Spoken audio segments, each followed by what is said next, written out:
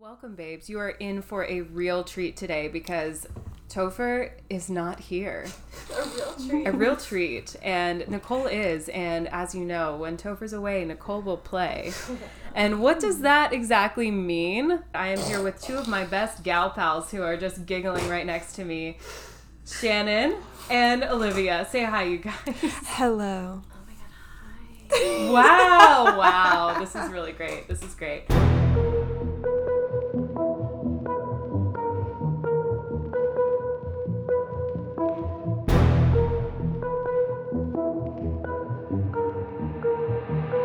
Hey, babe. Yeah, babe.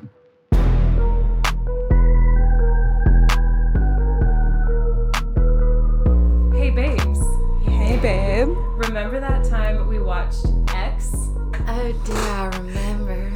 Oh my god. Do I remember?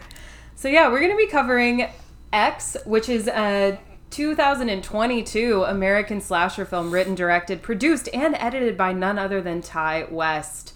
So we're gonna try to follow the normal format today. No promises, but what that means is that we're gonna give you a little rundown of who made this thing, shout out the cast and the crew, and then we'll go through the plot, and then we will analyze said plot. So I already said that it's been written, directed, produced, and edited by Ty West, but it stars Mia Goth, which Perfect name. literally perfect name. Perfect name, Like, perfect skin, perfect eyebrows. I've never been more jealous. We weren't able to officially figure out if that was an actual just star name or if that is her real name. Or if she was at one point accused of being a goth and was like, me? Oh, A you goth? guys. No, And it's just even really went with it. You guys, it's even cooler. Oh, what is It's that? even cooler. So, okay, her full name, she's Portuguese.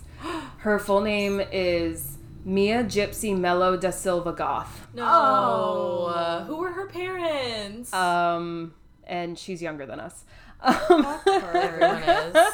I mean, mind. I can Take tell it by all back. by her Right. literal skin. I know. She's literally perfect. I mean, we she has just that. saw her naked. So. She has that X factor, you know. She does. No, I take it Spoiler back. alert. Like, she's an actual queen and I support her and it's the best name I've ever heard. Literally, I'm honestly just jealous, I have to be honest. So, also in this movie, we have Jenna Ortega, which we would know from the most recent Scream. She was also in Studio 666 with the Foo Fighters. She's really our new Scream queen. Like, she's kind of following in Jamie Lee Curtis's footsteps. She has been in all of the most contemporary horror films that have been really good, honestly. We have Martin Henderson. We have Brittany Snow. Hello. We stand Hello. Brittany Snow. We love Brittany Snow. What was it you were saying? You were just like, she always plays kind of like the same kind of character, but she knows who the she is. blonde with nuance. That's The what you were blonde with saying. nuance. She's the blonde bombshell trope, Yeah. but she always plays it with nuance and sophistication, or if not sophistication, at least an understanding of what that trope entails, and then she flips it on its head in the smallest of ways. It's a self-aware Yeah. fuck you Yeah. somehow. No, absolutely. I 100% agree with that. I think that's why I love her so much, because you underestimate her because you're like, oh, she's just like a blonde actress, and then she pulls something out and you're just like, damn. Mm-hmm. You're like, okay, girl. Bad Blair. Someone great, anyone? Someone great. And then we have Owen Campbell. Oh, We it's have Kid Kid Cudi. Cudi. We have Kid Cudi. I'm not going to say his... I mean, he's credited as that, but... Oof, we have things to say about Kid Cudi. You guys just We'll wait. There. We'll get there. You guys... Oh, my God. Immediately. And let's see. It was filmed in New Zealand, which is a shocker to me. I thought it was literally filmed like in fucking Arkansas or some shit. Wait, that wasn't in New Zealand? It was filmed in New Zealand. It looked like Texas to me. Yeah. Well, I feel like they made it seem, because he said he was from a different county, and he said that he was from like Houston or something. Right, no, so they were was definitely, supposed to be it was in set in Texas. Texas, and it did give off like Texas Chainsaw Massacre Why would vibes. they travel all the way to New Zealand to just shoot in Texas? I know. I think that you could get the same. I really don't know. I wonder if it's like... Well, no, I don't think it'd be a tax thing That because... So like it'd be way more expensive. Yeah. You gotta fly everybody out there. Like Middle Earth is in New Zealand. Texas ain't. Like, no. Yeah. Well, That's a shocker to me. So they filmed this in Middle Earth. Great. Literally. And we have a score by Tyler Bates and Chelsea Wolfe, which shout out this whole soundtrack and score, like 10 out of 10, chef's kiss. So good. So fucking good. It had its world premiere at South by Southwest in March of 2022. And then it was released in theaters on March 18th, 2022. It's by A24, of course. We love a vibe. We love A24. We've loved everything that's come out from A24. So it gives off a lot of Texas Chainsaw Massacre vibes, and the critics definitely caught on to that. It's a slasher film. It's definitely paying homage to a lot of films, especially Texas Chainsaw Massacre, which we will definitely talk about. And let's see. Oh, here's some news. There's a prequel called Pearl, which is the old woman's name that is... We'll get... Okay, it said it was secretly shot back to back with X and is in post-production right now. I have goosebumps. No, Pearl's my least favorite character. Oh my god. Whoa. Yeah. Actually, no, I can't wait. That's like some Nurse Ratched. yes. Yeah. I actually would love to know her backstory. I have a Me lot of too. questions. She I have gives so a little many. bit, as she's looking at herself in the pictures and giving a little bit of a soliloquy about her past life. Soliloquy. Soliloquy. Not a soliloquy. Oh my god. Say that word after having a bottle of wine. 2 bottles. Soliloquy. Yeah, but I just... bottles. Oof. Yeah, I want to see that. I wonder if it will answer like any of our questions or just present more. Maybe both. Maybe both. I hope both. I hope both. I want this to keep going. I want to know everything. So it did pretty well at the box office. It made $13.3 million. It's a tight running time of 106 minutes, which, if you listen to this podcast religiously, I personally love. I think an hour 45 is genuinely the best running time for a movie. Do not go over. Movie. A short ass movie. Do not go over. I'm even like, I think the only more ideal thing would be like, I love going to see a show that's 90 minutes, like a Broadway show that's 90 minutes, no intermission. Tight 90. Tight 90. I have ADHD. I have to, I can't sit there. But anyways, that's pretty much all I had to say about who made this thing. So we're going to head into the plot, which you guys feel free to jump in any time you'd like as we go through this insane plot. I will jump in. So, we're in 1979. We meet Maxine Minks, which I didn't know that was her last name. Okay, yes, girl. Yeah, so she has she's a real porn name. star. Her real name is Mia Goth, and then she has the audacity to be Maxine Minks in this movie. Honestly, I've never had more envy. So she's an aspiring porn actress, and she's going on a road trip through Texas with her producer boyfriend, Wayne. Basically Matthew McConaughey from Magic Mike. Like, I couldn't stop thinking about that. Truthfully, I thought it was Matthew McConaughey from the before trailer. We sat down. No, to watch this he movie. dated Meredith Grey on Grey's Anatomy, so I immediately knew who this man was. I didn't watch enough Grey's. I watched like the first season and I couldn't do it. He's got some daddy energy for sure. He does have some daddy energy. He's daddy. Before daddy put me in the gets porn home. movies. Daddy, put me in the porn. Make me a star. Before daddy gets home. Ooh, my God! Stop. So we're with her producer boyfriend Wayne, and then we have our fellow actors Bobby Lynn and Jackson Hole. Amazing. Jackson Hole, amazing, stop. No. amazing. That is, oh my god. That's Kid Cudi, yeah? Yeah. Kid Cudi is Jackson Hole. Jackson Stop. Hole. I love it. I Yeah. hope that was his decision. I hope so too, because he did. He was an executive producer on this, Yeah. so Ooh. I mean, he probably had a lot to say. I would assume. And then we've got our director RJ, and then we've got RJ's girlfriend Lorraine, who's played by Jenna Ortega, like I said. So they're trying to shoot a porn. And then Bobby Right, Lynn. but they mentioned, because they're talking about how Debbie, I know I talked to you about this and you guys weren't really familiar with it, but Debbie Does Dallas had just come out. Yeah, tell me more about that, because I don't know much about it. I can't speak on it please. in expert terms. I mean, I speak on pornography in expert terms, but as someone who would wake up and watch the late night shows when they were young, Debbie Does Dallas was, I feel like, obviously people are gonna correct me if I'm wrong, but like pretty monumental in the porn industry because it was like a feature film that was extremely popular and was airing everywhere, and it made tons of money. Like everyone saw it, so it wasn't just like smut that like your creepo teacher went and jerked off to in a movie theater by themselves. Like apparently it was like huge. Okay. So like they talk about it in the movie, like if we do half as well as Debbie Does Dallas, then we're gonna be big stars. We're gonna make tons of money. Right. So I think that was going on in the 70s, like. Oh, so maybe was this like when porn kind of first started to have like narratives and it wasn't just like people fucking? I think so. I mean, I don't know. I can't. Yeah, know. I think it was people realized that they could actually make a ton of money off of well produced, like porn, and they like he talks about. He's like, we don't need to hire a studio. Like we can make it ourselves and save all that money and then just make bank. Right. Yeah, I think this was supposed to be set in the late 70s, so that sort of tracks, I think. Where you start to have like a narrative, and that's when you get like the acting.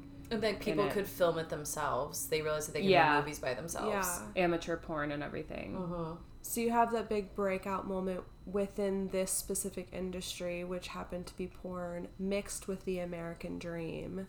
Right. And then you have people just like trying to be ambitious and shoot everything themselves. Yeah, she does like a line, like which I think is like half a gram of coke, like this line, and she looks in the mirror and she's like, "You're a fucking sex symbol." And I was like, can that be my daily affirmation? There's Maybe so many minus affirmations, the cocaine, but like look in the mirror and just be like, "You're a fucking sex symbol." Like every day, I'm gonna do that now. I think we all need to tell ourselves that more often. Personally, it's just in an opening scene of my life. Yeah, exactly. So like, yeah, they're all shooting for stardom here through this porn adult film that they're trying to make. And then we have Bobby Lynn and Jackson strike up a romance. I'm not going to say that name without that accent, by the way. While we have our religious Lorraine, who is just like not into it. She is just like Church Mouse. Church Mouse is the perfect nickname for her. And then we have RJ, who attempts to make it seem like a serious cinematic piece. This is like his pinnacle. He is like, this is gonna be like the most beautiful film I've ever like made. He's the artist. He like has a vision, you know. He's like, this isn't just a smut film, everybody. Like, this is art. Like, we're making art, like, in the middle of nowhere. Like, why doesn't anyone see my vision? Like, he's that character. But, like, I think it's important to know also, because y'all, like, that RJ is with Lorraine, the church mouse. I didn't their catch on boyfriend to girlfriend. I'm like, who has said that ever? Their boyfriend girlfriend. BFGF. Yeah. Mm-hmm. They like each other. They like each other a little bit. Ooh. So then the group arrives at this busted ass farm. Howard and Pearl, who's an elderly couple whose guest house the group they're wanting to shoot in this guest house. They've asked for $30, and he's like, I'll, make it a sweet deal, and gives them more. And so the name of their film is The Farmer's Daughters. So we can expect exactly where this is going to go.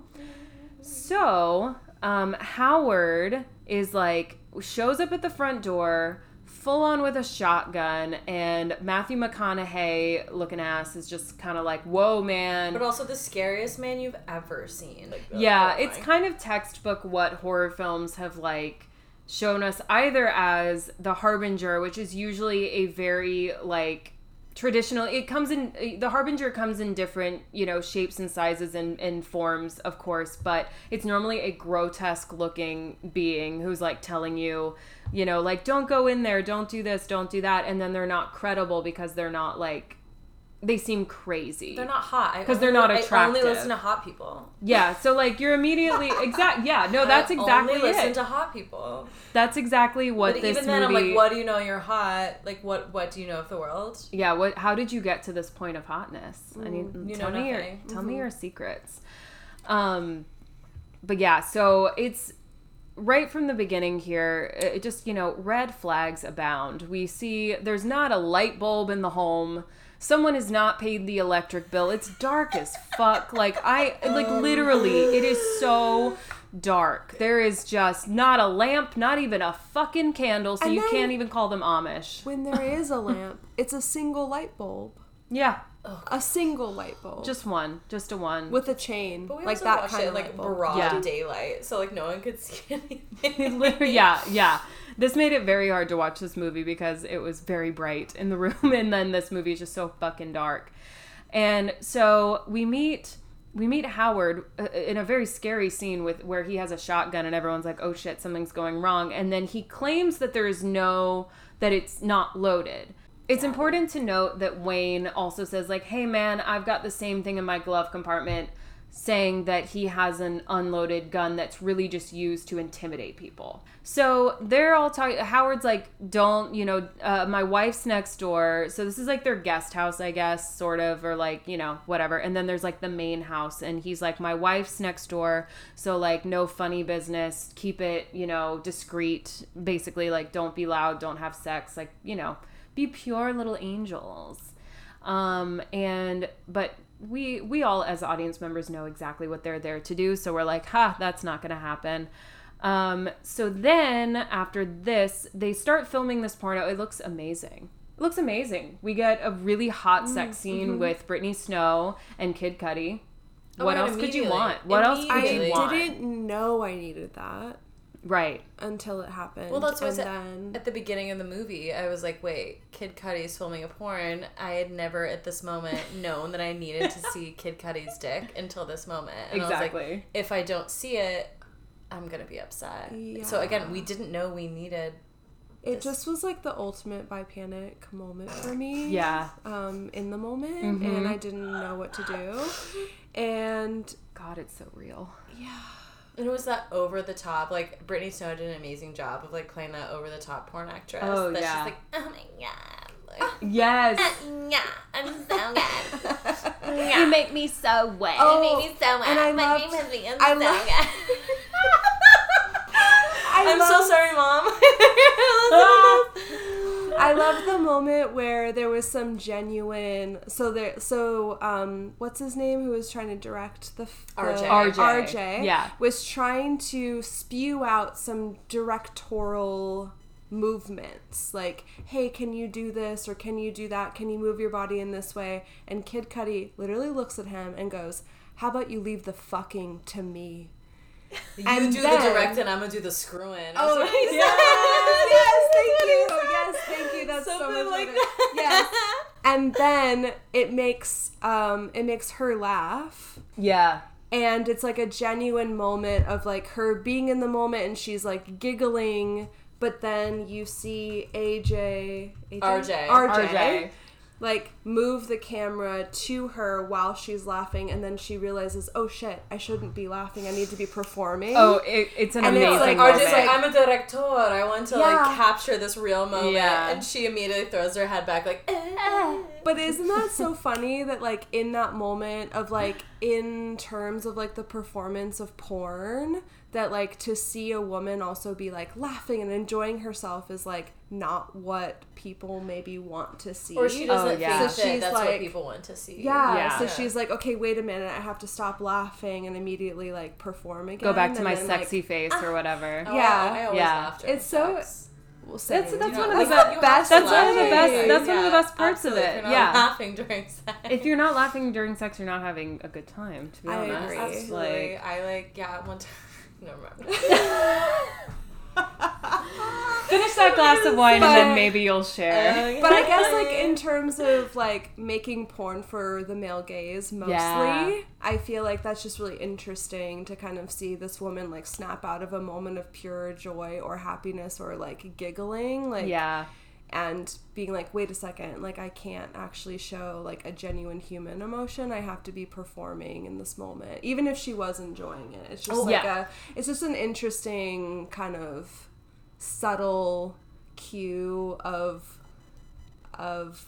like femininity in like the male gaze. The realness of sex, like what it's actually like, what actual female pleasure actually entails, and what actual like enjoyable sex actually entails. But like Kid Cudi says later, like to her, like, oh, obviously you were enjoying yourself. She was like, dude, that was all a performance. And he's like standing at the window, and she's like, you don't believe that I was faking it? And she starts making all the noise, like, oh god, yeah, Yeah, exactly. like saying all this stuff, and he's like, oh, Like, she's like, you don't understand that was a performance. That's not what real pleasure looks like. Like, they even mention it in the movie. Like, so I'm glad that they talked about it. Which I've always thought is really interesting, just because we have catered so many things towards the male gaze, that I think that has been an ultimate detriment to female pleasure. Just because, like, a lot of men think that pleasure looks like one thing when it indeed does not. I hope you guys are enjoying this ASMR. It's really great. It's really great. You're gonna get this very bottom.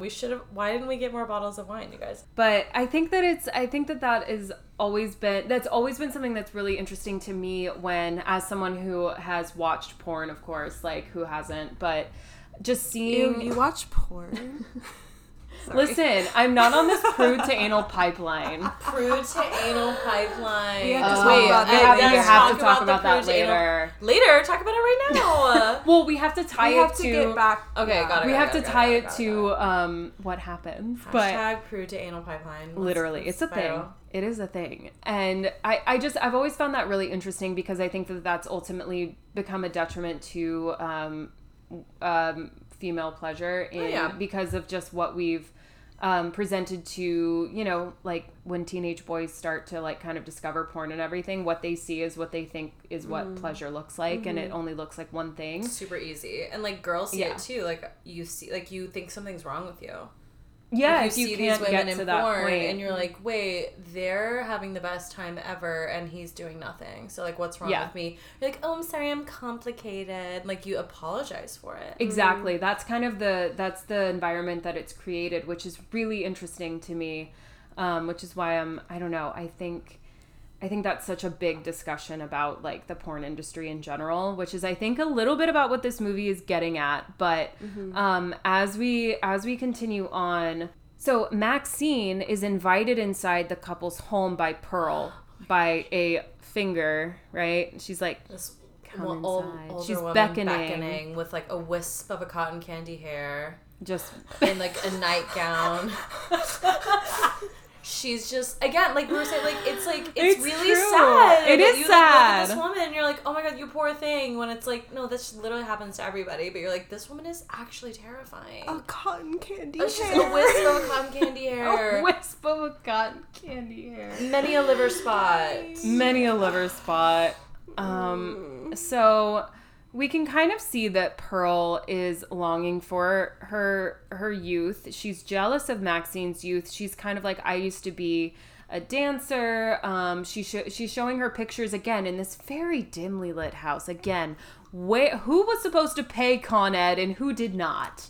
Like, did they have electricity? I just don't understand. There's not a candle. There's not a candle. Candle. Not a light. Not a fireplace. Nothing. Really giving Texas a bad name. New Zealand. And New Zealand, yeah. Truly. It's Middle Earth.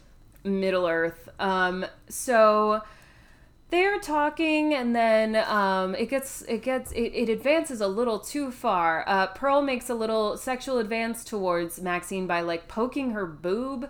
I guess, right? Doesn't she just, like, reach out and, like, try to touch? She's, like, looking at her longingly and being like, I used to be beautiful like you. And, like, just clearly it turned, like, the jealousy and, like, admiration turns to lust.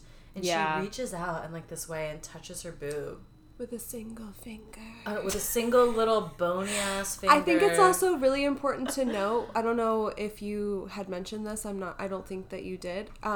Maxine is wearing jean overalls. The outfit of the century. Listen, jean overalls with no bra, full side titty. I'm sorry, Shannon, can you say that she was asking for it? No. I want it to be heard here that Shannon said that Maxine was asking. Oh, no. That is not the conversation we're having. Oh, no. I am mostly saying this because, one, I am jealous of her outfit. I genuinely thought she looked hot. But not to say that she's asking for it, but that is the image of this old lady's finger poking the side of an exposed area of her side chest. So then Pearl decides to watch Maxine in the porn, having sex with Jackson. Oh my gosh, in the barn with the milk. She's a little milkmaid in the barn. I think there's an Wait, we skipped the part with no. her jumping in the water though. Oh yeah. But I guess that's not necessarily important to the plot. But she like jumps in the water. This is for her. This is a really great shot though. But she's like swimming in the water naked. Pearl's watching from the wings, and this alligator is swimming after Maxine. We get a bird's eye view shot of the alligator and her swimming to the dock, and we don't know who's gonna win. Oh yeah, and like it's scary. It's like you don't know who's gonna win, but she ends up making it, which I guess is like this whole thing is kind of like symbolic of she doesn't realize that Pearl is after her or whatever. Yeah. Also, just like a precursor, like oh, there's fucking alligators in this water. Yeah, we need to. That you. Needs to be set up for sure. No, so she has a whole interaction with Pearl, and then Yeah. Pearl's husband. So sorry, let's go back. So Yeah. Pearl is like touching Maxine's boob. Yeah. Maxine's like, "What the fuck are you doing? Like, why are you doing that?" And then Pearl's husband starts approaching. I forget what his name is. Howard. Howard. I was like, Herschel. Close enough. Howard. He starts approaching, and she's like, "You gotta go. This will be our little secret." I'm glad you called that up. That is an important thing to This know. will be like, our little what secret. is? And she's Yeah. like, what is our little secret? So she's like, wants to keep this like little sexual, intimate moment that she had private. Which means nothing really to Maxine other than like you're just a creepy lady. Creepy. So Yeah. Maxine sneaks out of the house, does like 3 more lines of blow, goes in, Scene. puts her makeup back on, goes in to film her porn scene, which she then is like a milkmaid, and then rides Kid Cudi's dick. And she shows us her X Factor, which I guess Pearl's watching from the wings all along. Just being like, oh my God. She's in the window, and we get this great kind of cut shot between, like, you can tell this is the first time and kind of the only time that we see.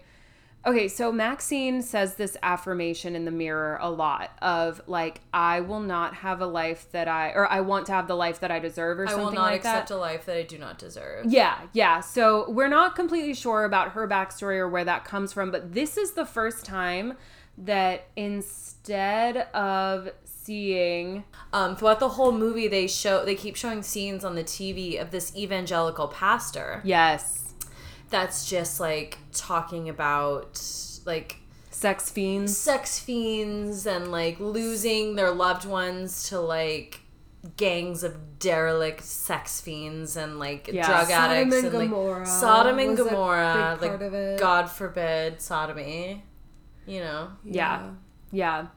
And so in this, when Maxine is filming her scene with Jackson, so we see a lot of Pearl lusting after Maxine as far as like her youth, or maybe it's something about Maxine, maybe it's her X Factor. I don't know what it is, but Pearl is in a way seeing herself in Maxine. And then Maxine, for the first time, kind of in this, while she turns around and she sees Pearl in the window, and we get this cut shot of like, it's Maxine having sex with Jackson, and then it's Pearl having sex with Jackson. It's like this cut shot of us for the first time kind of seeing Pearl and Maxine kind of in this interchangeable identity. And I think that that's really interesting, tying that to which we'll definitely get to this by the end of the movie, the message of the movie, but kind of tying this to Maxine's affirmation of like, I will not accept a life that I do not deserve. So it's what Maxine does not want to be, but it's what Pearl is dying to be. So I think it's a really interesting parallel that they kind of tie together while she's literally having sex with Jackson. And she talks about like earlier when she was looking at the photos of herself, like she used to be Maxine. Yeah, she was a dancer. She had like the quote unquote X Factor. Like she says something. She had the body, to that. the beauty. Yeah, like she had all of the things. And the ambition. I also think it was like more than just like the physicality of the things that you needed in order to be this thing. It was like, not only did I have this, but I had the drive, I had the ambition. But she says something about the war took it all away. Like, Oh, sometimes your life doesn't pan out the way that you want it to be, and it's out of your control. Which is kind of like, I don't know exactly when this was being filmed, but it's like sort of interesting, maybe. We don't have to like fully dive into like pandemic territory, but I think that it's like really interesting. Yeah. If you're thinking about like when this is coming out, of like potentially what sort of things were taken away from people Absolutely. at this time. And Yeah. I think like I thought about that kind of immediately. In terms of like people's, I don't know, dreams or aspirations like getting cut short or getting derailed, Yeah. for lack of a better term, like because of something that was out of your control. 100%. I don't know if you can like fully compare the pandemic to a war, but like maybe. I mean, it's still like a huge like worldwide generational trauma. Yeah. So 100%. yeah. Absolutely. I think too, I've seen, I mean, in the recent horror films that have come out, I've definitely seen parallels with that. I know that Topher and I have talked about that in previous episodes where we've covered something that has recently come out. And we've talked about all along that I think that whether it is subconsciously or consciously, I think people are going to really make some very hard-hitting horror films in the future that really, are either going to directly be about the pandemic, or they're going to be subliminally a little bit about it. And I think it was like The Stand with Stephen King that came out, and that was like really terrifying. That was like if like the worst case scenario, like if the world had like really succumbed to sickness and it turned into like a post-apocalyptic like Mad Max situation. Yeah.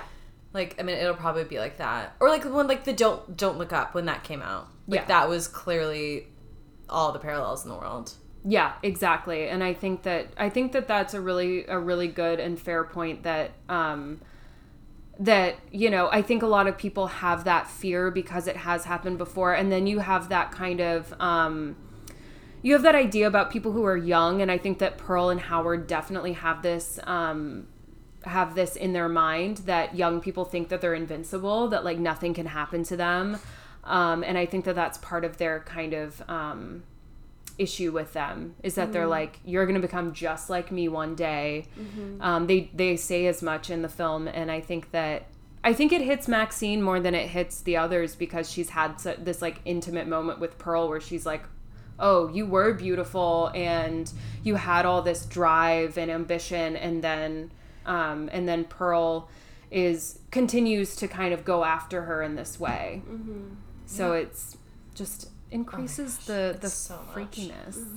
Mm-hmm. So then, oh God, now we get to the sad part. So Pearl, after watching Maxine have sex with Jackson, she's basically pleading with her husband Howard to have sex with her, but he's like, my heart can't take it. She like comes in and like she goes in and she puts on makeup like Maxine has. Yeah. Like she puts the on this like blue eyeshadow. Do you remember those like little like the eyeshadow applicators that we had that came with everything that were the little like felt tips. Yeah. So it was like the little sponges. Yes, and she's like putting that on, and she puts on like a nice dress. She comes in and she's like dancing for him. Aww. And she just like clearly just like wants to feel young. She wants to feel wanted. She wants to feel sexy. She wants to like have a little bit of that back. And it's like, I think we forget that like people as they age.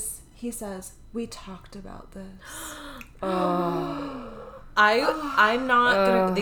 They can back me up. I was crying. I was so upset. It's sad. It's so upset. I mean, it's one of my biggest fears. Like, and we can like begin this conversation now. Like, that fear of not being just like considered beautiful, or worthy, not being considered beautiful, like because we just have, as a society, it's like it's poison. Like, we've been told that like old people are not beautiful, and so we have this biggest fear. And I think all of our moms, like, I don't know about y'all too, but like it's just like one of those things, like it's just a thing. Like your mom is like, just like is afraid of being old and like doesn't like you like do all the preventative measures like to prevent looking that way, and it's like, but why? Like, women this is my spend life, like millions of dollars. this is the way I look, and like I still am beautiful. Like, it's like weirdly once you're past the point of being able to like fertily be able to like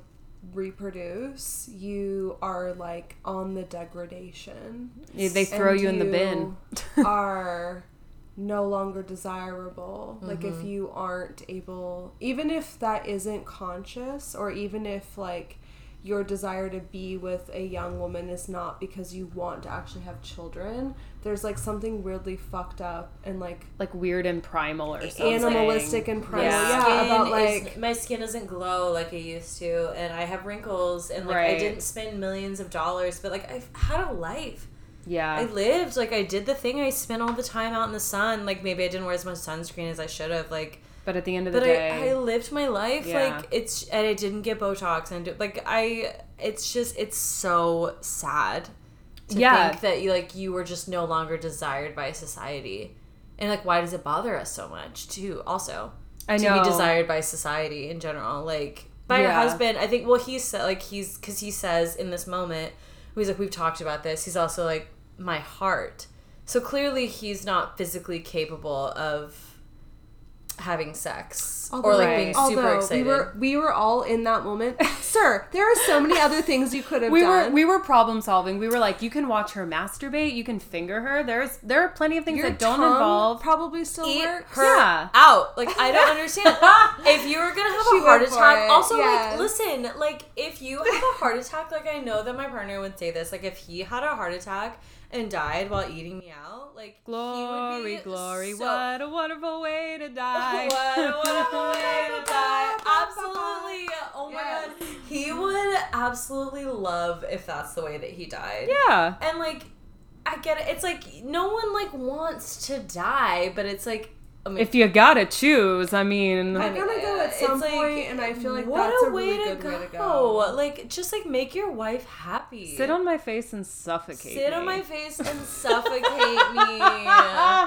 I'm sorry, Mom, for that one. My mom, I can't send this to her right now. But no, sit on my face and suffocate me. Absolutely. Like, just... I don't know. I mean, I think we're playing like fast and loose with this because like no one really wants to go away, and they want to stay healthy as long as they can. Right.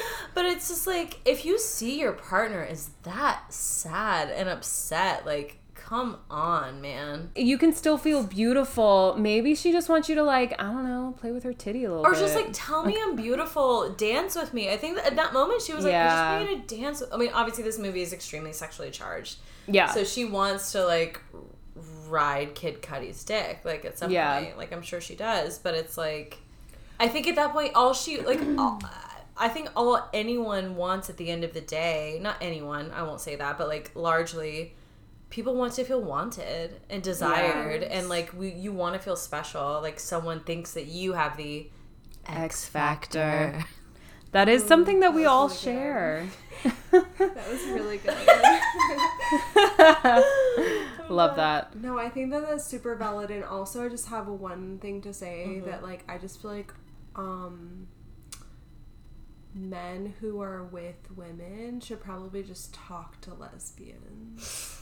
I definitely agree with that. Like what there is to do besides. I mean, it's like... Besides use your penis. Just, like, talk about, like, sex with women is just, like... Can we also just, like... Can we just talk about, like, sex with women is just, like... It's where it's at.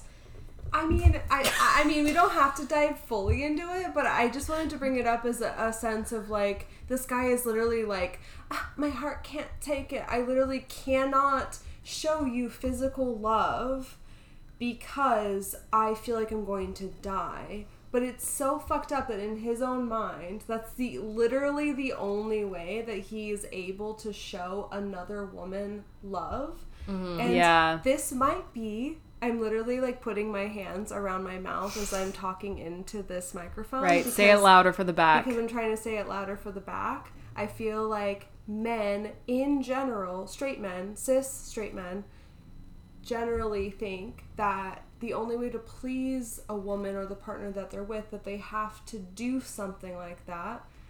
This is kind of going off the rails from the plot of the movie, but hey, let's give let's a little have bit. A 2-hour like PSA. let's give like a PSA to like the fact that you don't have to literally have penetrative physical sex in order to like please your partner and make her feel loved, cared for, admired, desired, all of these wonderful things. Yeah. Exactly. And Pearl, even though she is the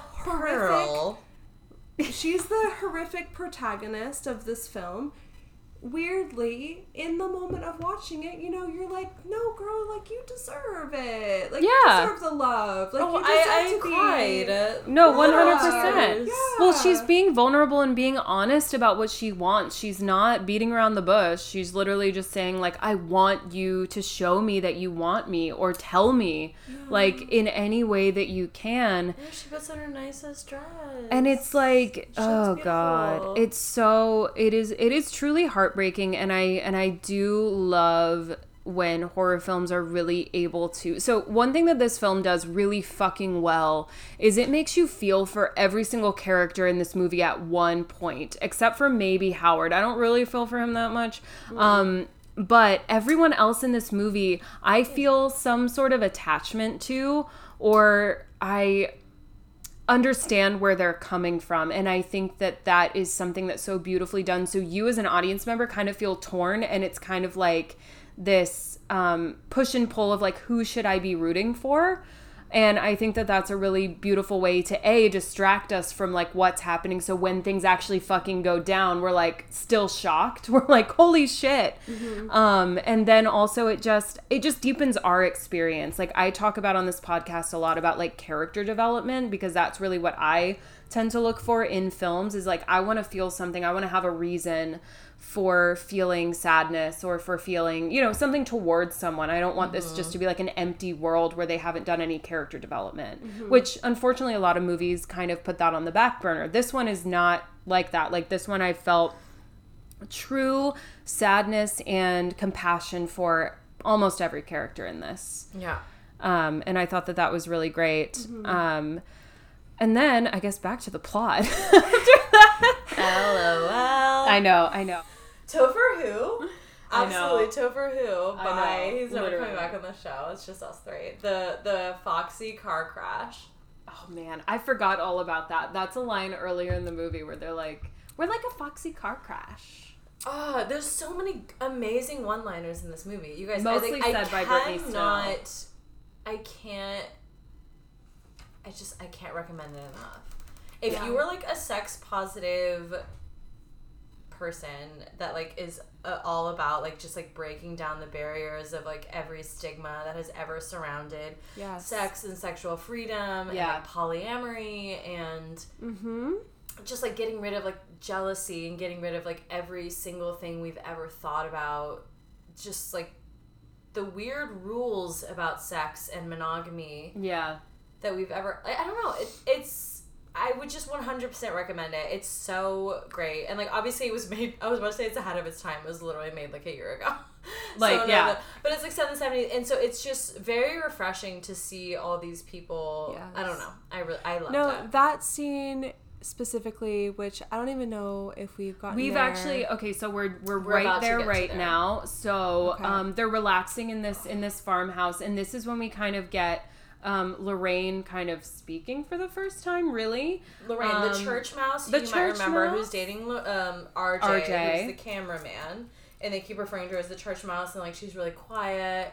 She keeps staring at me, like, what is wrong with this girl? Which, LOL, she's deaf gay. Oh, Deaf gay, 100%. she's so cute. The amount of times that during this movie I was like, gay? Gay? Gay? Well, Yeah. she's literally holding the microphone boom and watching, what is her Maxine. name? Maxine have sex with Kid Cudi. Yeah. And she has a huge smile on her face. And Right. we all looked at the screen and we all said gay. We saw ourselves. Gay, Right, gay, You're gay. like, and gay. it was like earlier in the movie, so she's like, It's like there looking with, in a mirror. she's there with her boyfriend who's the cameraman, right? Yeah. And she's like, why are we here? This is disgusting. Like, these people are like horrible sinners, and he's like, when did you become such a prude?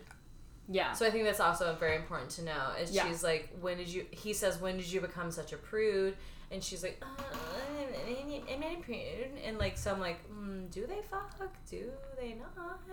Yes. Like, she's just like, at this point, like, very averse to any alternative. At this point, like, I guess I'm doing big finger quotes, alternative lifestyles. Yeah. No, 100%. She's definitely, I mean, we get the vibe that she's come from a very, like, sheltered upbringing and hasn't really been introduced to anything that wasn't, you know, sex after marriage or sex to procreate or whatever. Or sex only with the person that you love. Yeah, that sort of fairy tale. And so she ends up she shocks everyone by asking to participate in the shoot, which upsets RJ. Wait, but that's after, like, they have the whole conversation.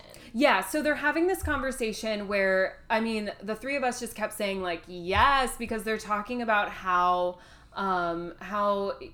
sex is just sex in a way, and that, you know, you can choose, you know, who you love, but you can't choose who you're attracted to. Like, it's just something that happens, and that they're talking a lot about, like, you know, polyamory in that way, and they're just, She's like, how can you watch your partner have sex with someone else on screen? And yeah, like, it's as long as the not camera's only rolling. that, but she says, how can you love somebody and fuck someone else? Yeah. It was like not just a matter of like, how can you do this? It was like, I think there was some kind of like ultimatum thinking where she's like, you can't simultaneously love somebody and fuck someone else. There's no way. Yeah. So she's like having this battle within herself, and she doesn't really know like where she stands with it, and she feels like kind of like self-assured in this like take. But then everyone in the room is like I'm adjusting my sports bra. I'm so sorry. It's hot in here. Everyone in the room ends up like having their own kind of diversified take on that, which is like Olivia, you were saying, in terms of being pro non-monogamy or polyamory, or just sort of like thinking about sex and relationships in these like alternative terms where like sex is sex, like you can simultaneously have a lot of feelings or love for somebody, but then also like fuck somebody else, and like also we're shooting a movie, like we're acting, is work, like, and this is not work. real. Yeah. And so and then they go off, like, Brittany Snow says something that's like very poignant and kind of on brand with kind of like, I would say, like, a lot of the theme of this film. She's like, I'm gonna do all of this while I'm young because I don't want to get old and I can't do it anymore and then regret not doing it. Yeah. So she's like, I'm gonna experience as much as I can, like, while I'm young. Yeah. And like, I'm gonna really go for it, and like, while I'm at my sexual prime and feel my hottest and can actually just like act on all these urges that I'm having, why would I not? And they're like, and they do these like cheers, and everyone's like, to no judgment, like, to doing what you want, to having the life that you want, to like, it's such a powerful scene, and you see it really changed Lorraine. Yeah. Like, she really, there's definitely a beautiful sense of openness between these people who are not only friends but like coworkers, and it kind of creates this really beautiful environment for them to create this film. I think something to know is that you don't hear a lot from men in this movie at all. Yeah. Ooh, like the men, that is a really good point. There are like maybe 4 men in the movie. I guess there's an equal amount of women. Like, you don't hear a lot from them and like their opinions other than like the villain. But it's like they're all kind of like, the women are like spouting their opinions and just like unabashedly. Ooh, that's just such a like good point. Really like talking really about is. like their feelings about sex and just like not afraid to talk about them. Because really that. early on, not to go like back too fully, but like the first scene of the film that they make is in the gas station. Mm-hmm. And oh my god, what's her name? Brittany Snow. Brittany Snow, thank you so much. Like they're starting to film like the part of the movie, and so RJ, the cameraman, the cameraman is trying to film at the gas station of Kid Cudi. I'm not going to remember all of their names. Yeah. But he is like we has don't refer to him as his character. I know. No, this is Kid Cudi. he has like the gas pump in the car, and so the cameraman is like, you know, this is my vision, this is my art, and he feels like he knows the best way to do it. But Brittany Snow is like, actually, sir, if you tilt the camera up from this angle, it'll look like it's his cock. So like she just so says it good. so She casually, says it so casually, and it's so so good. right. And then we get to see what it looks like, and we're like, yeah. I love Yeah. that that's like I love that we're talking about that as like a feminist moment. We're It's- like, well, she's that. like, excuse me, I will female explain this to you because actually Yes. that is the way to do Yes. it. Yes. Like, Well- look what you're doing. Like, film his fucking gas pump as his cock filling up the car. Like, obviously Yes. brilliant. Yeah, Beautiful. she's Yes. like artistically directing his film for him, and I feel like that was just the first moment that we got to see on screen where Yeah. she was like asserting her authority, maybe when she didn't need to or where it wasn't asked for, but she was like, I don't give a fuck, I'm gonna do it anyway. Yeah. And so then from there on, I do feel like every woman in this film was kind of directing the whole thing. Because the only thing that I remember that the other guy said was there was one point when the older man, Howard. Yeah. came into the house where they were all at before they filmed, and the Matthew McConaughey man, Wayne, said like one of his like, I don't remember him saying anything besides him also being like, why are you looking at my woman? Like, Yeah. My like future fiance. my or future whatever. fiance, like I know it's probably been a while since you've like seen something so beautiful, but like all of the male dialogue was like always rooted in misogyny or It's the rooted Bechdel in test, but reversed. But yes. Like the men don't pass that Bechdel test where they're always talking about the women, but the women are talking about things outside of that of substance. Yes, exactly. And I love that you mentioned that, Olivia, because I didn't even realize that until you said that yeah, the men kind of have these throwaway lines that don't even really... They're background characters. They're in this background movie, characters. for sure. And like I am also kind of almost glad that I was fully expecting them to make Wayne like a main character, but like an asshole at the same time. Yeah. But just like an obnoxious asshole, like abusive or whatever. Like, but they didn't. They were like, you know, he's gonna be supportive. Like, obviously he says like offhand like shit, like the thing like where he's like, have you ever seen something so beautiful? But the men in this movie, other than Howard, are like actually like other than like of the time, they're saying 70s shit like that like wasn't really, it's not really okay today, but like it's true. they were actually they're pretty supportive of the women in the movie, and like That's true. And Ty pretty West... good. I'm very glad that it was like a mainly like female power. Oh, 100%. movie. And then with it being such a sex positive movie, and then also being very driven by the female characters, really made this really effective in that way. And Ty West is really great at this. I mean, he did House of the Devil, where he literally put Greta Gerwig in this like amazing pizza restaurant where like I fell in love with Greta Gerwig in this pizza restaurant in House of the Devil. It's amazing. It also has 70s vibes too. So he's really great at putting powerful female characters in the 70s. Yeah. It's like a weird niche thing for him that I've noticed, and I think that's well, it was that's such really a big cool. time for women, like fully, like actually, like discovering their voice. Yeah. And like the fact that he like puts men in there who are like supporting their voice is like good. Really like cool. that's like, because it's just so annoying, and it's just been done to see the men who like chop women down. I don't want to see anymore. Yeah, I'm truly done I'm sick of with it, and I seeing understand that it's like historically accurate, but I don't want to see it anymore. Like I don't care anymore. Like I want to see men supporting women. Yeah, And like and they. I'm bored when they don't. Yeah. I'm not intrigued by that like whatsoever. But yeah, like she says she wants to be in a porn. Yeah. So Lorraine decides, kind of goes completely to the other side, and is like, yeah, I don't want to be considered as prude anymore, and I would like to be in the film. which is where we got the prude to anal pipeline, because we were like, Ooh. anal.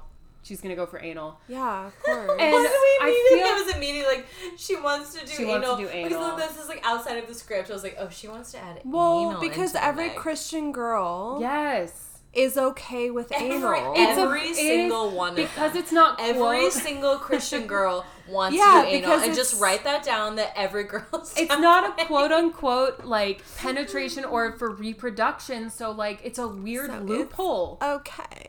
Yeah, it's okay because we're not trying to In make God's babies. standards. Yeah.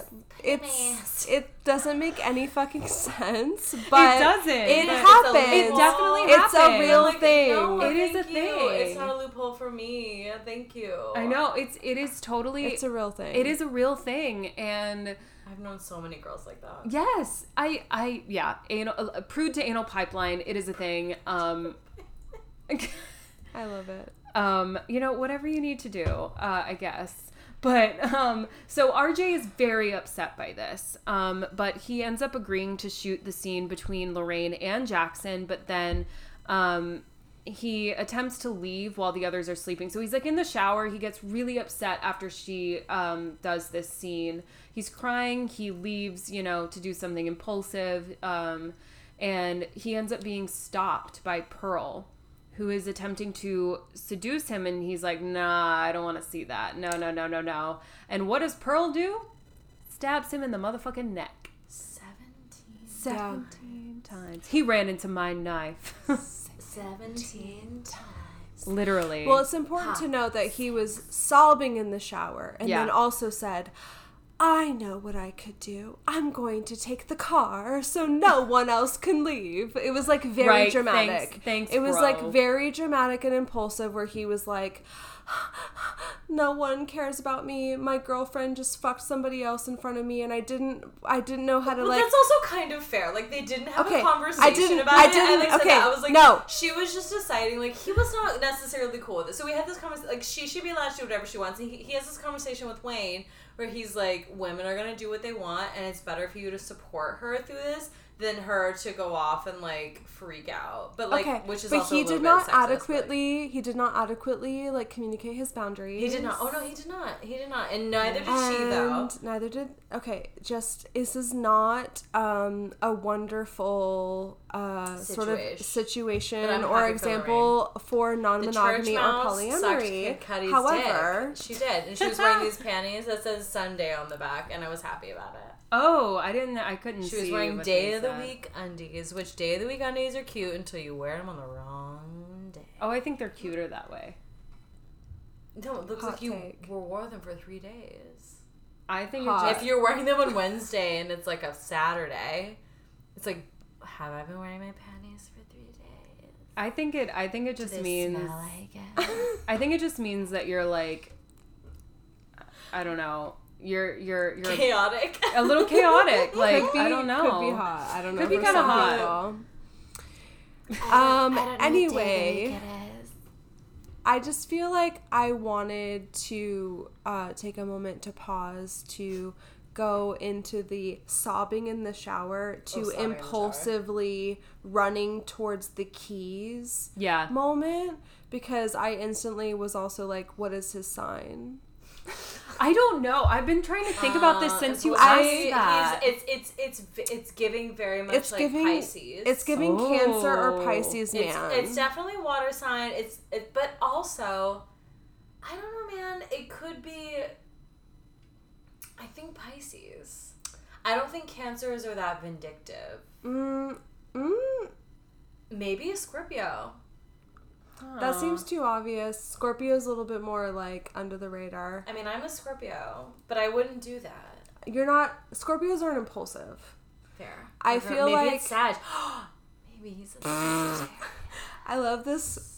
I love this Maybe. conversation. RJ's a But anyway, Sag. I just feel like the impulsiveness of going from sobbing in the shower to suddenly shifting and being like, fuck everybody, I'm going to like impulsively grab the keys and go and everyone's gonna be fucked off. Fragile man. Like, and What's his sign? what are they gonna Fragility. do without me? Gave very Cancer or Pisces man like to me, but anyway, then that's the moment that he runs into Pearl, which I feel like is sort of important just to like add in there, because like he's in the midst of like a collapse. Like he's having a moment, he's collapsing, he's having like a moment of vulnerability and weakness, and so then he stops the car to see Pearl because Pearl is like standing in the middle of the road. Which I find his collapse interesting because he's so... This kind of reminds me of a lot of like... Okay, so I grew up in Georgia where a lot... And I grew up as like a theater kid in Georgia. So a lot of people's parents were like chill with like other kids being gay. But if it got too close, meaning like their kid was gay, it was a problem. So this kind of reminds me of that in the sense that he's fine with all of this like sexual freedom until it threatens his relationship. So, oh yeah, no, that's totally true. So it's because kind of he's this, like, he tells her the whole time, he's like, you're such a prude, she said to her, or like no, so like when she's like, yeah, I want to do the porn, he's like, no, you can't. She's like, why are you being such a prude? So she like she turns it back on him. Right back on him. So like challenges him in that way. I actually had a lot of compassion for RJ until this moment. Well, it's just like he's that kind of like gray area where I think a lot of people... Well, the gray area is the most dangerous. Well, yeah, they want to be... The worst people are the gray areas. Well, they want to be understanding, so you end up kind of trusting those people because you're like, oh, if you're accepting of our friends who express themselves this way, then why wouldn't you be accepting of me expressing myself this way? And then they're not. They're so not. So I agree. Like, I think that is a really dangerous place, the most dangerous place to be. And I think that it's interesting to kind of show that moral gray area here, because we do have a very black and white separation here between Howard. Pearl kind of lives in that gray area as well, but we have like Howard and then that whole idea of the evangelical television broadcast happening, and that whole undercurrent, and then you've got all of the young folks who are filming the movie, and then you've kind of got RJ who falls in that gray area, and then Pearl who falls in that gray area as well, but on kind of a different level, and in different circumstances, obviously. So I think that that's a really interesting kind of moral play going on, and then it ends up in RJ's demise. She ends up while Blue Oyster Cult is playing. Yes. So like again, the soundtrack coming into play here. So he's getting fucking murdered. While Blue Oyster Cult is playing, and then she, going back to her dancer days, she stabs him, and then immediately like finds herself. Like, so we were saying, like, she's like literally sitting on top of him, dry humping this man's dick, and stabbing him in the neck over and over again, and like it looks like she's goddamn coming. She said squirting's like, gonna happen. It's either gonna be your neck or me. My vagina. She said my vagina. We went there, or your neck's gonna squirt. That's right. We fucking went there. And then she gets up and she revisits her old dancer days, and she just like lets loose, and she's just dancing and being free, and like just like living her life, and she's covered in his blood. Which shout out to the cinematographer for this, for having that red light and having the blood splatter onto the headlights of the car. headlights of the car. Yep. And so she's dancing in the red light and being like this like flamenco gorgeous human.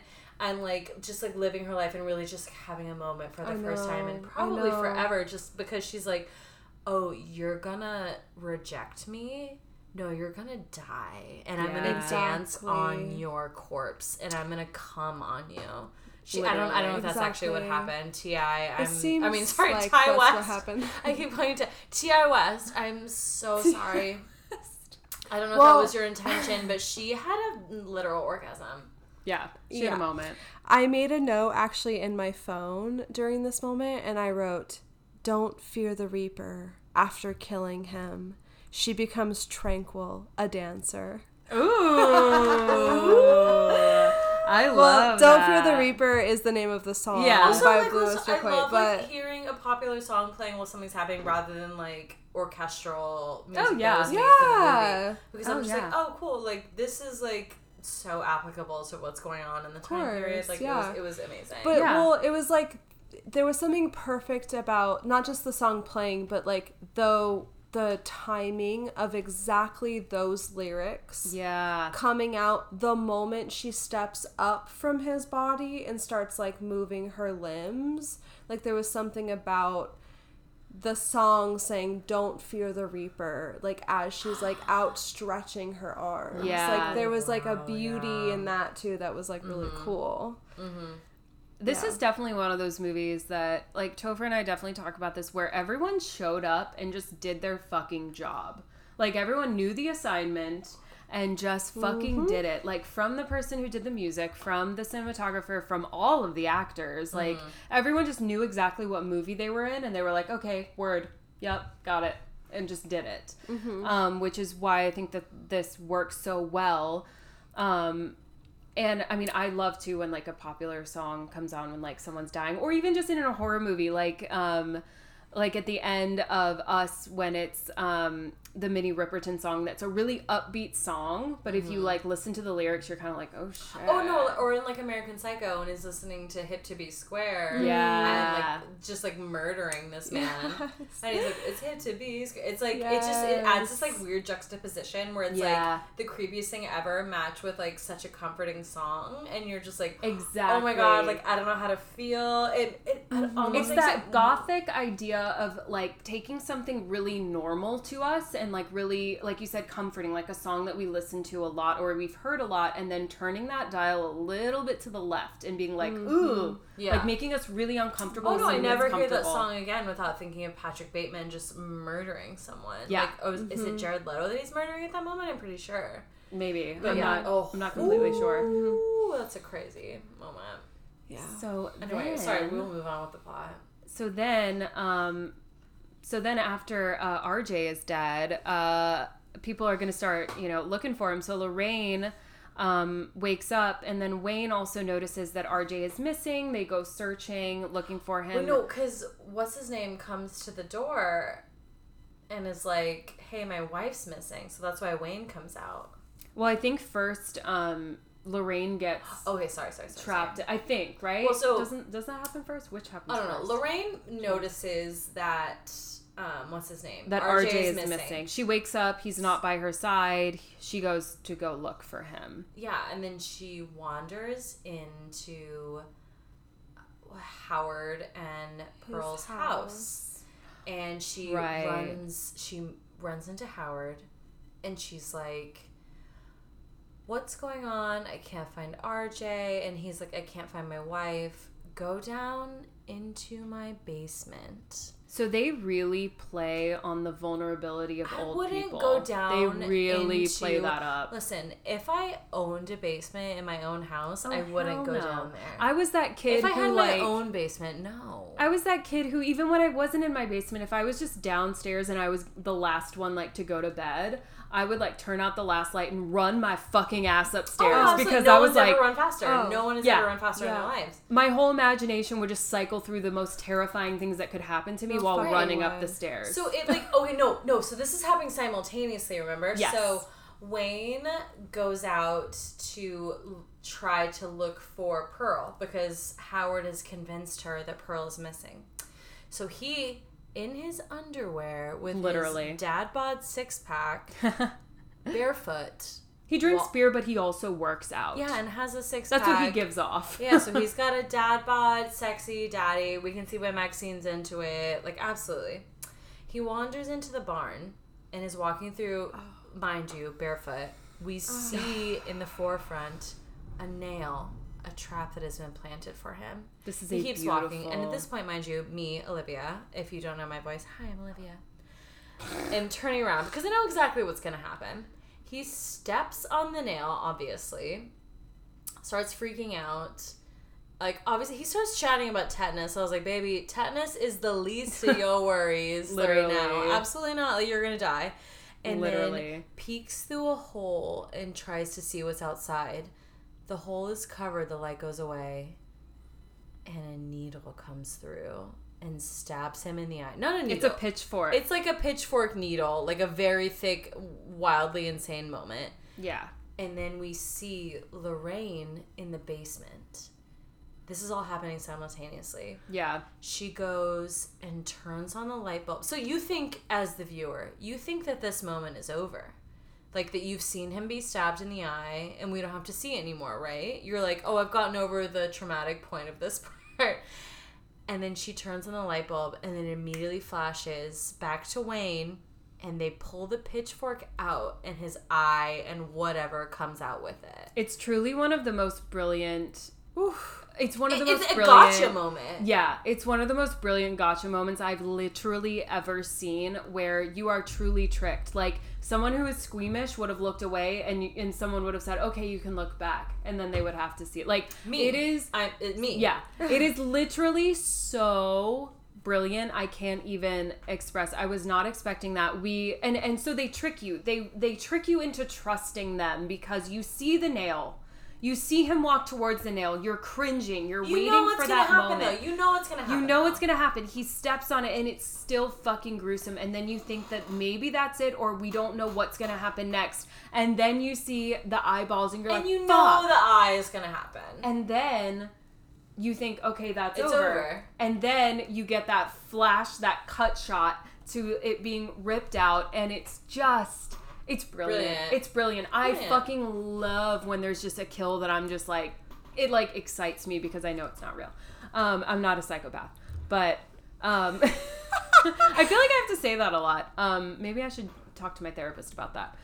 But so where we're at here is Lorraine is caught in the basement, stuck, locked down in the basement. Oh yeah, Harrow trapped her in the basement. Yeah. Which, what the fuck did she think? I know that she's, like, supposed to be our naive character, but... Don't make someone else go in the basement for you. Red flag number one. It didn't really make sense as to why he asked her to go into the basement. I don't remember why. Or she was just, like, way too non-discerning. I don't know. Well, she just was, literally like... a child. I don't even know why she walked in to the house to begin with. Like, I don't really remember. She was looking for RJ. She was looking for RJ, but... I don't remember what he said, and he was something like... The flashlight. He was like, go down, the flashlight's down there, go down to my workbench in the basement. Okay. It's like, bitch, no, you go and do that. Right. Right, okay, yeah. So she went down to, like, look for the thing, and then we have, like, the light pulling moment, which is why we have the pitchfork and the eyes. But she doesn't know that happened, and then she, like, goes further down, and, like, finally she finds the flashlight, and she's like, okay, I found it, and then she goes up the stairs, and then knocks on the door, or, like, she tries to, like, open the door, and the door's locked, and so, of course, she's like, holy fuck. Yeah. Oh, no. Help. SOS. She's like knocking on the door. She's like, it's locked. Like, let me back in. And then like no one is there. And then she goes back down the stairs and then shines the flashlight, or some kind of light is shown on this crucifixed looking like hung from the ceiling type of corpse. Yep. Well, mind you, this is the first penis we've seen the entire movie. Yeah. This is true. We've seen a naked man hanging from the ceiling, who we don't know who this is. So this is probably... Well, we're presumed to think that it's... No, it's not, though. It looks like RJ. It does. Looks like RJ. But he's a nondescript white man who RJ looks like. But I think that's why she screams. Oh, not why she was screaming if it was RJ. But, like... I don't think that... I think we're supposed to... I think this is, like, maybe, like, an error in the film. That we think it's RJ, but it's not. I know. They made him look exactly like him. What's the benefit? It's someone that was there before. It's like they've done this. The couple has done this before. It's to let us know, I guess, that it's premeditated. I think that if that was He's also been there for... I think, thinking back now, this man has been there for a while.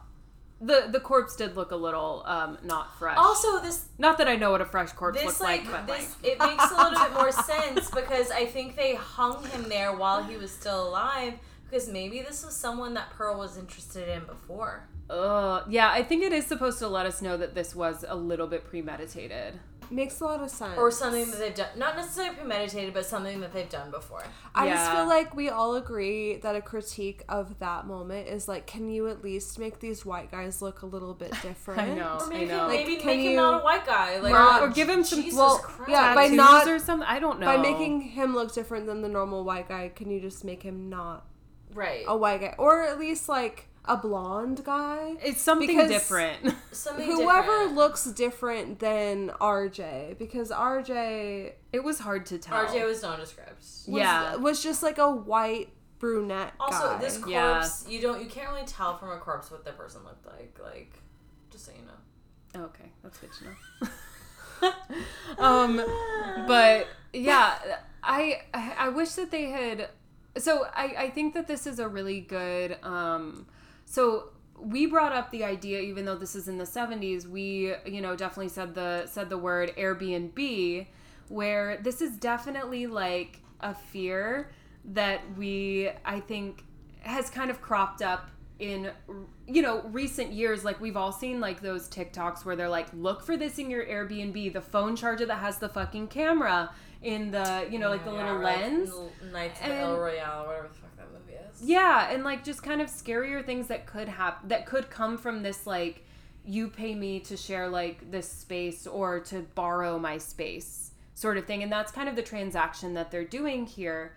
And while this isn't obviously a straightforward like Airbnb situation, because I don't think that this old couple, even if they lived right now, would know I think she said that at the beginning of the movie. She's like, so it's just they like an get an Airbnb Airbnb and they're gonna film a porn in there. We're like, yes, that's what it is. That's what it felt like. I don't know. I'm like, Airbnb is like. I guess I didn't realize that it took place in the 70s. I mean, because Mackenzie, like, mind you, like, has bleached eyebrows. Maxine, fuck. What did I say? You said Mackenzie. Who the fuck is Mackenzie? I don't know. Brandy.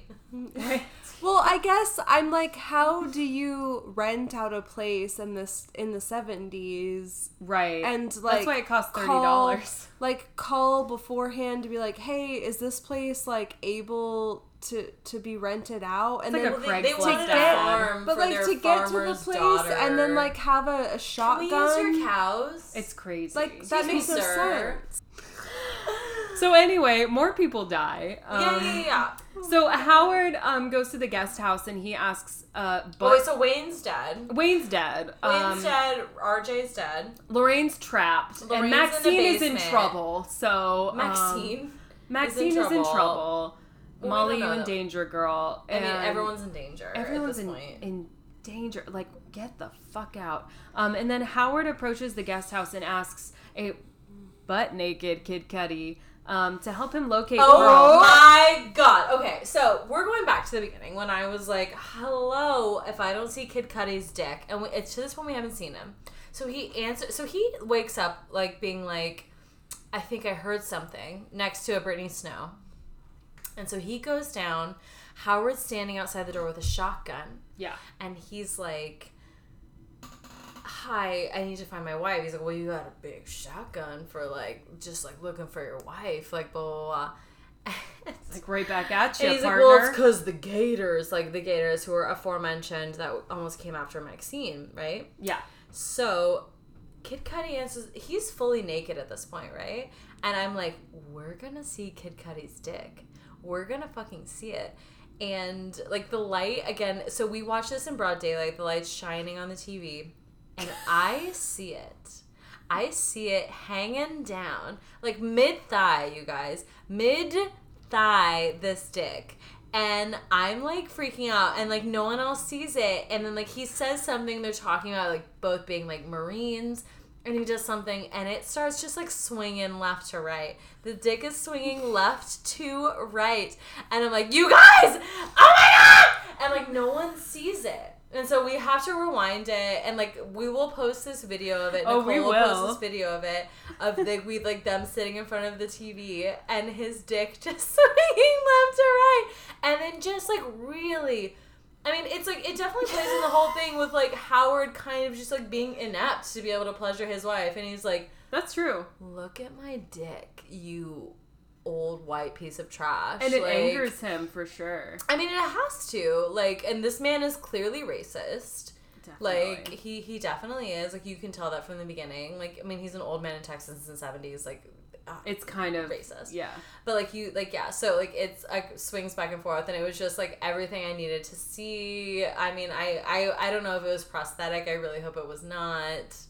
But yeah, we see this. I'm so sorry. I had to just put in my 2 cents there because that was No, my I love moment that. where he That just was was your like, moment. "Look at my dick, Beautiful. you old disgusting man." Literally. No, we really had to turn back the tapes. We to literally watch. did. Like, I will post that video on our Instagram, and then you guys will understand what it was for. Because yeah, it was something I had to see for myself.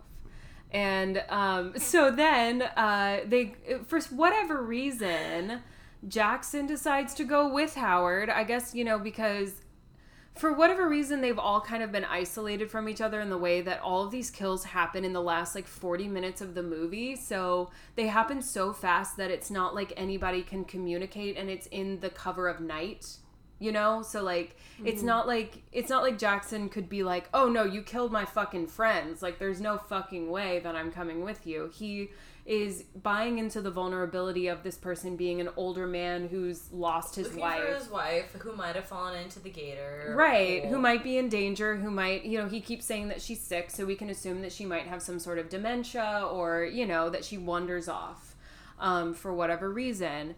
And then Jackson finds this submerged car in a pond, and then Howard just point blank just shoots him dead. Jump scare, just shoots him.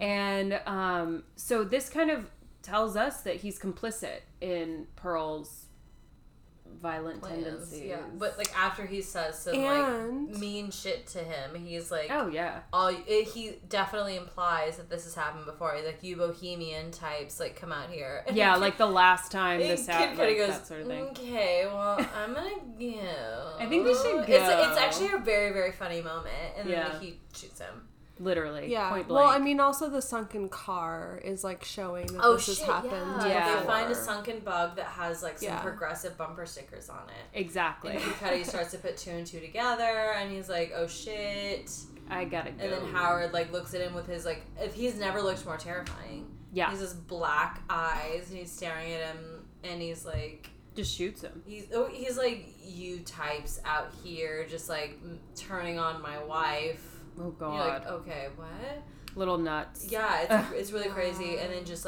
shoots him with his shotgun. This goddamn shotgun just really puts in does a number. Literally, and then I'm glad that he had kind of a noble, not necessarily a noble death, but he was trying to help him. Yeah. While it happened, and then while this is happening, Pearl goes to the guest house and climbs into Maxine's bed after taking her robe off. She's completely naked. Oh my god. And it's implied and shown a little bit that Maxine is sexually abused by Pearl. And with her bloody hands. She has her hands all over Maxine. Yeah. And then Maxine slowly wakes up and then of course screams. And then Bobby Lynn witnesses Pearl fleeing the house, and she hears Maxine scream. She kind of goes to go check on her, but then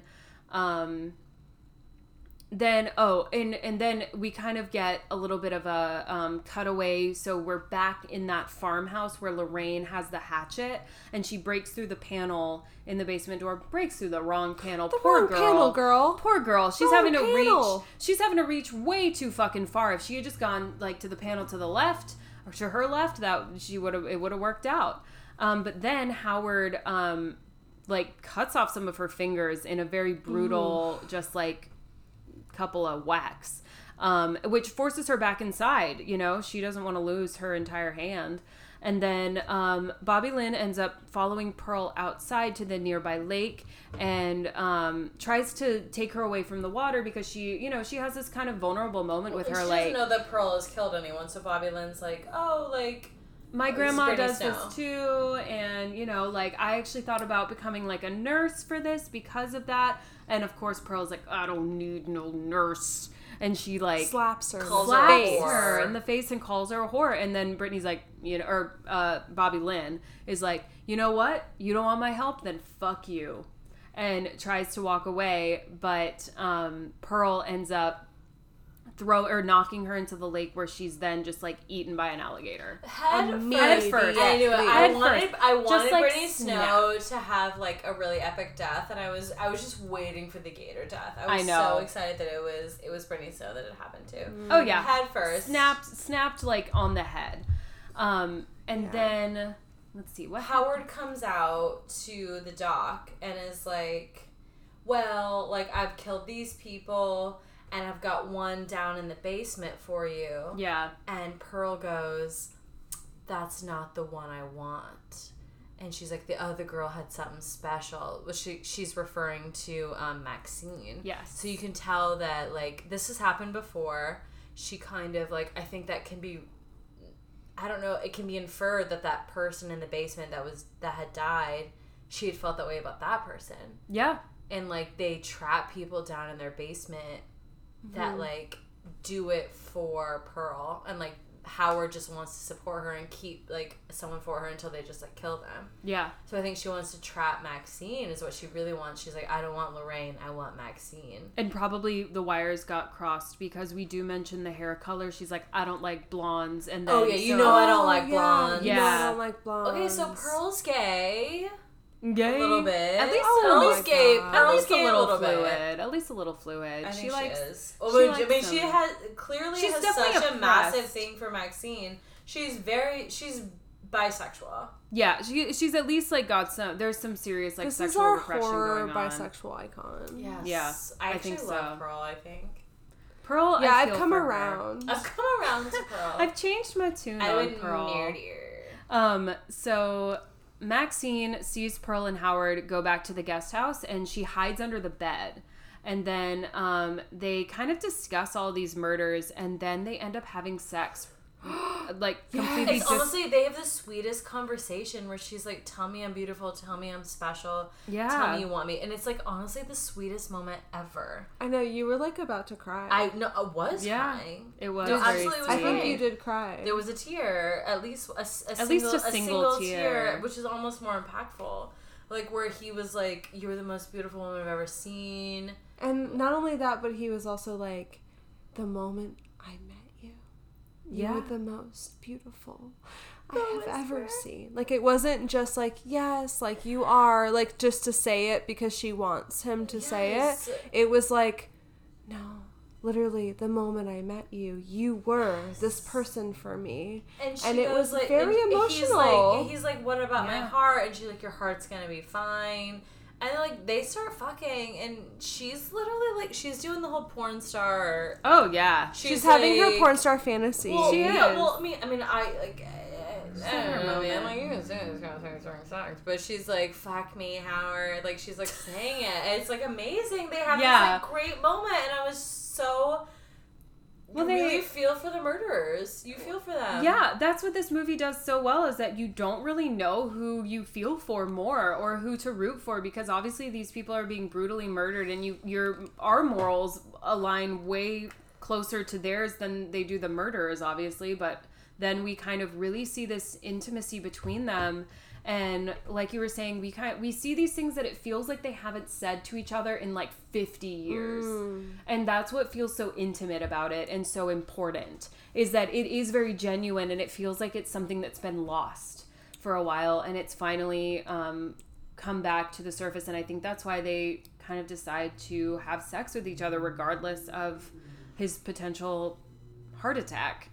Maxine ends up, while they're, distracted by Fooking, she manages to flee to the van where she finds RJ's corpse. And then the keys are missing. And then she finds and then she finds that pistol that's in the glove box, which again, I'm going to refer back to the beginning of this movie when Wayne is like, I have an empty gun in my glove box, that does the same thing to intimidate people. And then Maxine goes to the farmhouse and frees Lorraine, who angrily blames Maxine for everything that's happened. Lorraine ends up panicking and runs out the front door and just straight up gets shot by Howard. Shot by a shotgun. Also, so she's obliterated. Also, how did these motherfuckers move so fucking fast after having sex after like a million years of not having sex? When they're like 130 years old. Good fucking God. And they were in the other house, which was like a literally full half mile away. How did they move that fast? I don't know. Literally, he hadn't even finished yet. And no way. Like, literally. Well, he hadn't had sex in like 10 years at least. So like he was, raring to go. But like when, I mean, maybe it was like the adrenaline, I'm not sure. But when Maxine flees the room, they're still like going. Like they haven't finished. And so I'm just like, I don't know how they made it over there that quickly. But after all of this shit goes down, Howard and Pearl start moving all the bodies. And they're trying to frame the crew as like intruders, essentially. And Lorraine, who's dying, startles Howard, who has a heart attack and dies. Maxine walks up or runs up to Pearl and is like, "Where are the fucking keys?" And she tries to shoot Pearl, but then the pistol is unloaded. But yeah, like Pearl's like calling her a whore. I mean, like, you're gonna know what this feels like one day. Oh, and like yeah. saying all these mean things to her, and then Maxine is like not yelling at her, but like saying in a very firm, cool voice, she's like, "I'm not you. I'm not you. I do not have to accept the life that I do not deserve." Like saying all of her affirmations. Like, I am a sex Every good symbol. queen needs an affirmation. It's like, this is the most six. badass moment Maxine has ever experienced in her life. She's just like, I'm a badass, like, you motherfucker. Like, Maxine is my new role model. Let's be honest. Absolutely. Seriously. Let's be honest. In the face of death, she said no. She said, "I am worthy. I don't accept this. I don't accept death. I don't accept you. I don't accept you. I don't accept this scenario. I am accept a murder. fucking star, bitch." And Look at my bleached eyebrows. only a true queen can pull that off. Let's be real. Guys, like and subscribe. Should I bleach my eyebrows? LMK, let me know. I mean, my check out my Instagram. Let me know. So Pearl tries to shoot Maxine, but she misses, and then the force from the shotgun blasts her out of the house, and she breaks her hip. Good God.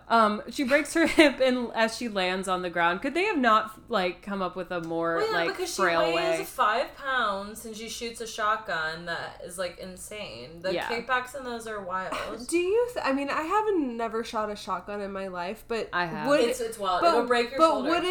Would it shoot back a woman like that? Like, in that way? The first time do that. The first time that I shot a shotgun, I would go into my grandfather's backyard. This is really going to show my southern roots here. And we would shoot milk jugs with a shotgun with like just little pellets. Like, it wasn't like a real bullet or anything. And the first time I shot it, the kind of like kickback of it gave me a black eye. Yeah. It's real. Time, like, my dad like collects guns, and I remember when I've shot his guns before. I've never shot his shotguns before, but I remember when I was young, he let my sister do it. Mm-hmm. And my sister did it and, like, fell back. Like, not just, like, fell over, like, back.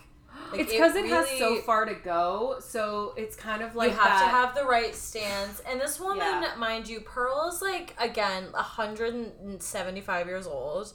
Like, she weighs maybe 80 pounds. That is what I'm not exaggerating on. The age, yes. She probably weighs 85 pounds. Yeah. At this point. And, like, that shotgun is going to... She's not set up correctly. Like, her stance is not good. She has, like, the bone density of, like... I don't think she's ever really... A bird, like from Popeyes. A chicken. Like, literally pick up a bucket of wings from Popeyes or KFC, and it's the same type of bone density. Like, she's dead. So as she's like lying injured outside, she's begging Maxine for help, and Maxine is like, "No, you called me a whore. I don't think so. And you murdered my friends. And you murdered my friends." Secondary to that, and then she runs her over with the truck, which crushes Pearl's head. Ooh. Not only runs her over, but goes backwards, bitch. Literally, she she's goes like, bam. in reverse. She's like, I am not gonna just drive this car forward and like get the fuck out of here. Actually, I'm gonna go I got 10 some feet business in reverse Yeah. to run your fucking head over. I got some business to Kablam. attend to. And then she goes forward. Literally. That's important to note. Literally. And Maxine is a badass, but she drives away from the farm, notably taking another line of coke on her back they of her missed hand. such a big thing for her to do a line of coke off the steering wheel. I know. She's been doing every like pivotal moment in this movie. This bitch is doing a line of coke, and Yeah. I'm like, A if huge anyone has line. made drugs look cool, Yeah. it's Maxine. Literally, yeah. I truly think that might be the reason she is the final girl.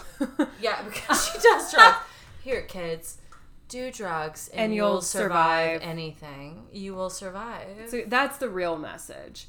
So then the next morning, the police arrive at the house to retrieve the bodies. But like while Maxine is driving away doing her affirmations, and you know, like she's either I'm going a to be star. like wildly successful, like she's the next Anna Nicole She Smith. was like, actually, I turned into Meryl Streep, like, or she dies. Like I don't Has, know. like, She either gets everything or she gets nothing. Do you think like? Totally. This is definitely Yeah. an all or nothing narrative where she either like becomes like she either Becomes a star, and never tells anyone what happened. never tells anyone what happens, or she lets what happened consume her and doesn't get like any sort of therapy or help for it and becomes like a drug addict and just spirals. Yeah. So Or both. or both. I mean, yeah, there Honestly, there's both room is for both. probably the answer. Well, when the cops arrive, they find the camera. They do. So we find they find the camera and they're like, what do you think we're going to find on here? And it's like, I don't know, by the looks of this, the best horror film ever, like something like that. And then we see again this recurring evangelist television program on the TV. And then through this, it's revealed that Maxine is the daughter of this conservative Christian preacher whose speeches were frequently playing on Pearl and Howard's television. And they find out that like the preacher is saying like, oh, don't turn out like this person. And he like reveals a big poster of her face and Yeah, like Maxine. my daughter. And we know like my daughter, Maxine, et cetera, like went down the wrong path, like all this shit. And then it's just the police, like, speculating about what that camera might contain. And then we cut to some really vibey credits. And that's the end of the movie. That's the end of the movie. That's it. Long story short. I know. Long story short, that's the end of the movie. Thank you guys so much for tuning in to part 1 of our episode on X, and a very special thank you to Olivia and Shannon, my guests today. If you want to find Olivia on Instagram, she's at CanYouCope, so CanYouCope. And then we have Shannon. If you want to find her on Instagram, she's at ShanMishStove, so ShanMichstov. And Shannon also has a very fun viral TikTok. She's at ShanStovall, so at Shan Stovall. I want to go ahead and announce that next week, Horror Babes will be taking a little summer hiatus, so there will be no episode next week, but then we will be right back at it with part 2 of our episode on X, so make sure to stay tuned.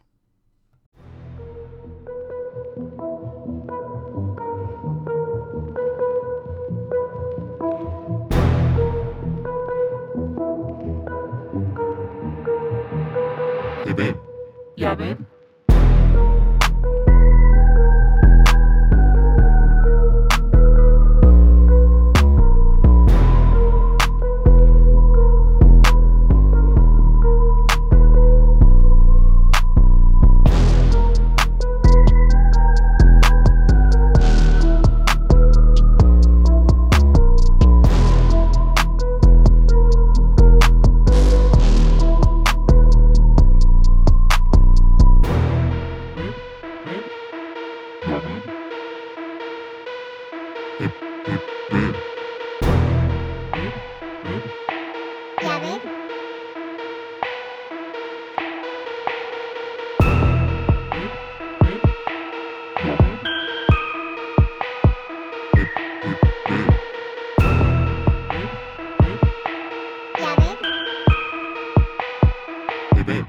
Yeah, babe.